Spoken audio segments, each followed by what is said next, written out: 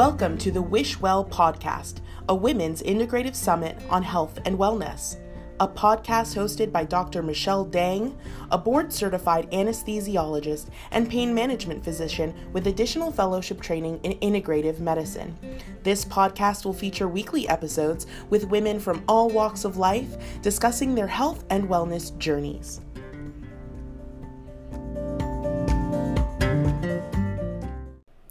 Hi everyone, it's Dr. Michelle Dang. I am bringing to you a solo cast episode, and today's episode is on self-compassion. I have struggled with self-compassion over the years, and I felt like this was a great opportunity to chat with you all just about why I decided to do this podcast, why self-compassion is important, and why is it important in a podcast on health and wellness. It's been a while since I have recorded a solo episode, and I kept on thinking about recording one, and I kept on coming up with a million excuses not to. Part of it is a little bit vulnerable for me to just sit on here and record my thoughts and feelings to you all. And it doesn't really matter to me whether 5 people are listening to this or 500 people are listening to this. It's still a little bit scary, right? I don't know who's listening to it. I know some of my personal friends may be listening to it, and some that I've never even met. So part of recording just an episode where I'm talking and I'm not interviewing anyone else is a little bit about being vulnerable to you all. So I kind of want to go back to why self-compassion is so important in a health and wellness podcast. And I think, although I know some men are listening, majority of you all who are listening are women, and I think many of you all can relate to me when I say that as women in general, not all, but in general, we put on a lot of pressure on ourselves to be the perfect wife or mom or daughter or whatever career it is that you are in. For me, I'm a physician, so I put a lot of pressure on myself to always be the best physician for my patients. And it is very emotionally draining to have to do that, especially in my specialty, which is chronic pain management. So I think that it is important in health and wellness to have self-compassion. And it's something that often myself, I have forgotten, or I have not placed a lot of importance on over the years. I've been in practice in medicine, including my residency training. I started my residency training in 2007. So it's been 13 years of actual clinical medicine.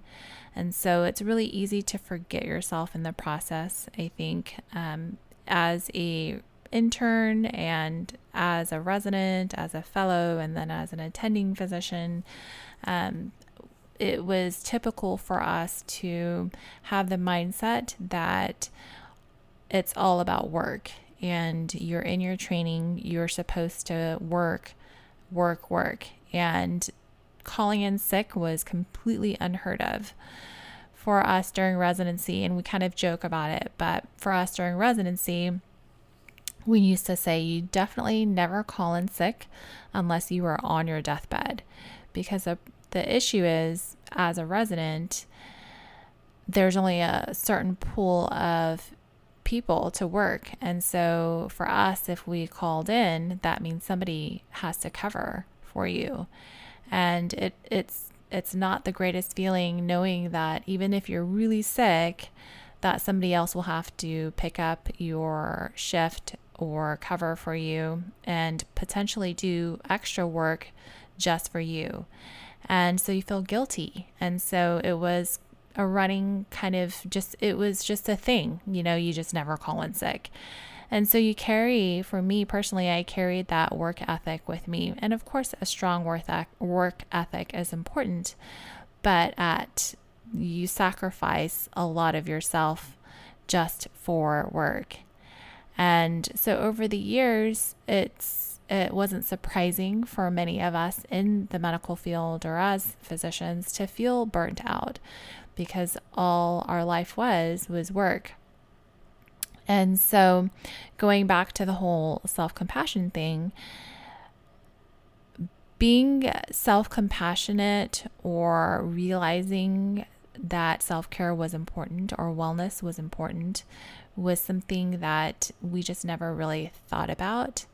And I understand that nowadays there is a huge movement with physician wellness, or just wellness in general. People want to feel better. People want to know that it's okay for self-care, to really be compassionate. And so it's something that I have worked on myself for a long period of time. And it's still a struggle, I think, for me personally, to be okay, and to be okay with asking for help, to be okay with needing help, to be okay with taking that self-care for me. And it is awkward for me. It's not something that I was raised to even think. I was always told that I always have to think about others, think about my son, or think about my parents, or think about my patients, think about just everyone else but me.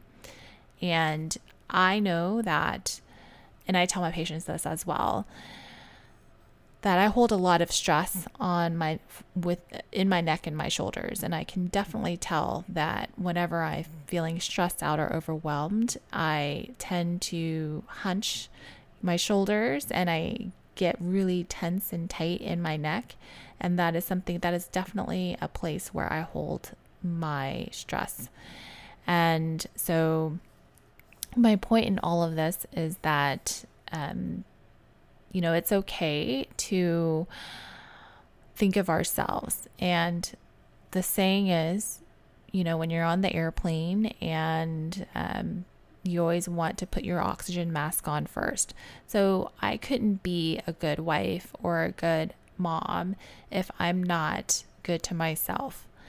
I have found that when I'm stressed out, I can't be present for my family in the way that I want to be.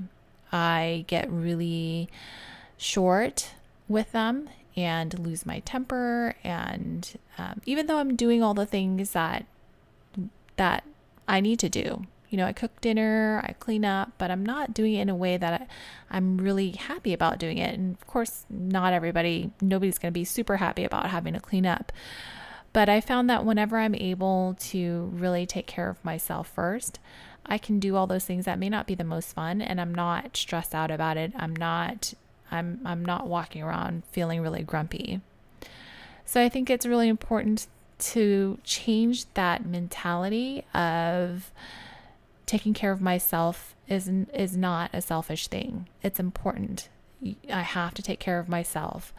I have to have that self-care, whatever it is that I may need at that moment, in order for me to be more present. So something that I have been working on recently is working through some mindset changes. And so I started this workbook, and it's called the Mindful Self-Compassion Workbook. And I started with a small group of women, and we just go through the chapters. And I'm definitely, that's just one thing that you can do. But for me, I like to read. I like to talk about things. I like to write about things. And so kind of started this book club, which I think is super cool because you do have that accountability with other people.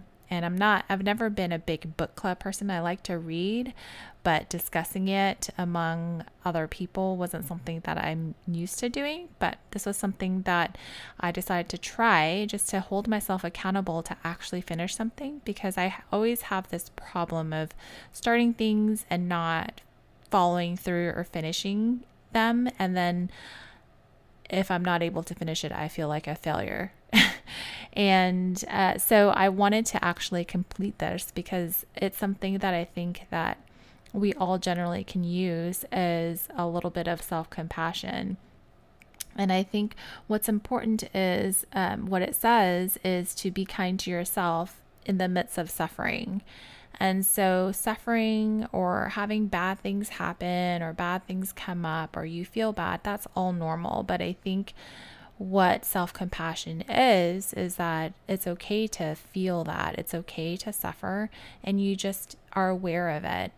And I think that is something that listening, if you got a chance to listen to my previous episode with Dr. Gael, her episode was entitled I Am Enough, and I think that is a really important thing to consider, and that is kind of the impetus that made me want to record this episode, because just that saying I am enough is something that I've had to tell myself so many times over the years, and I never allowed myself to feel, or I never allowed myself to be okay with, being okay with basically being okay, being okay with myself, where I am, where I've come from, all the struggles I've had, certain failures that I may have had. And it is totally true what they say in the sense of you have to really have experienced failure in order to experience success. You have to experience sadness in order to experience happiness. You have to experience all those things. And so it was something that I have realized over the years. I used to struggle with some of the decisions that I had made back in my 20s. When I was younger and didn't know any better, I used to struggle with feeling a lot of regret. Like, I should have done this. I should have chosen this field. I should have, majored in something different. I should have gone away for college. I have all of these I should haves in my mind. And that was something that I really struggled with. I struggled with just, I should have broken up with my first boyfriend 2 years into it instead of 6 years into it. I mean, it's really silly to kind of verbalize it out loud to all of you, but it is something that I do struggle with. And I think many of you may be able to empathize with me, that you wonder, what if I had done this instead of that? What if I had, picked X instead of Y? So many things. And so something that I said as recently as within the last couple of years is I struggle with so many regrets, but you know what? It's totally okay. And you are right where you need to be at this very moment. And so I'm sharing this with you all just because I want to be your buddy. I want you to know that even though you may not know me at all, my purpose in creating this podcast and interviewing all these wonderful women and having them share their journeys is that you may relate to me, you may relate to some of my other guests and what they have gone through. And it's something that I think is really important for you to just not feel very alone. And it's funny, I just thought of this. My husband makes fun of me because I am pretty active on Facebook, and I probably have, 20 or 30 or maybe even more Facebook groups that I'm in. And he's like, how many groups are you in? But they're all, all the groups that I'm in are very different. I have a fitness, female physician group. I am in, a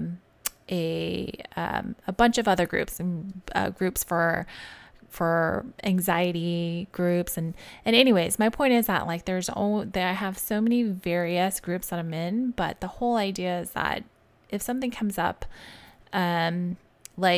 for example, if I am struggling with something fitness related, I go to my fitness group, and inevitably there's somebody who can relate to me or can share some advice or tips or tricks or things like that. And so it just makes me feel not alone. And part of it also is because I'm an only child. I grew up without a whole lot of friends, and I was always kind of that very socially awkward dork, goody two shoes. My parents were very strict. I wasn't really allowed to do much or go out or do anything. And I went to college at home in my home city. So I commuted. And so I didn't have the experience of having a real out of state college experience or even in state where I moved away and things like that. And so from that standpoint, I kind of always felt like a little bit of a loner. And so I appreciate having a variety of groups that I'm in just so that I don't feel so alone. And so going back to the whole podcast thing is that sharing these women's stories and journeys, maybe you can relate to some of them and their experiences, and it helps you to not feel so alone. So to that end, I want to wrap up this solo episode. I am planning on starting my next season in a couple of months, and I have not yet started recording for it yet.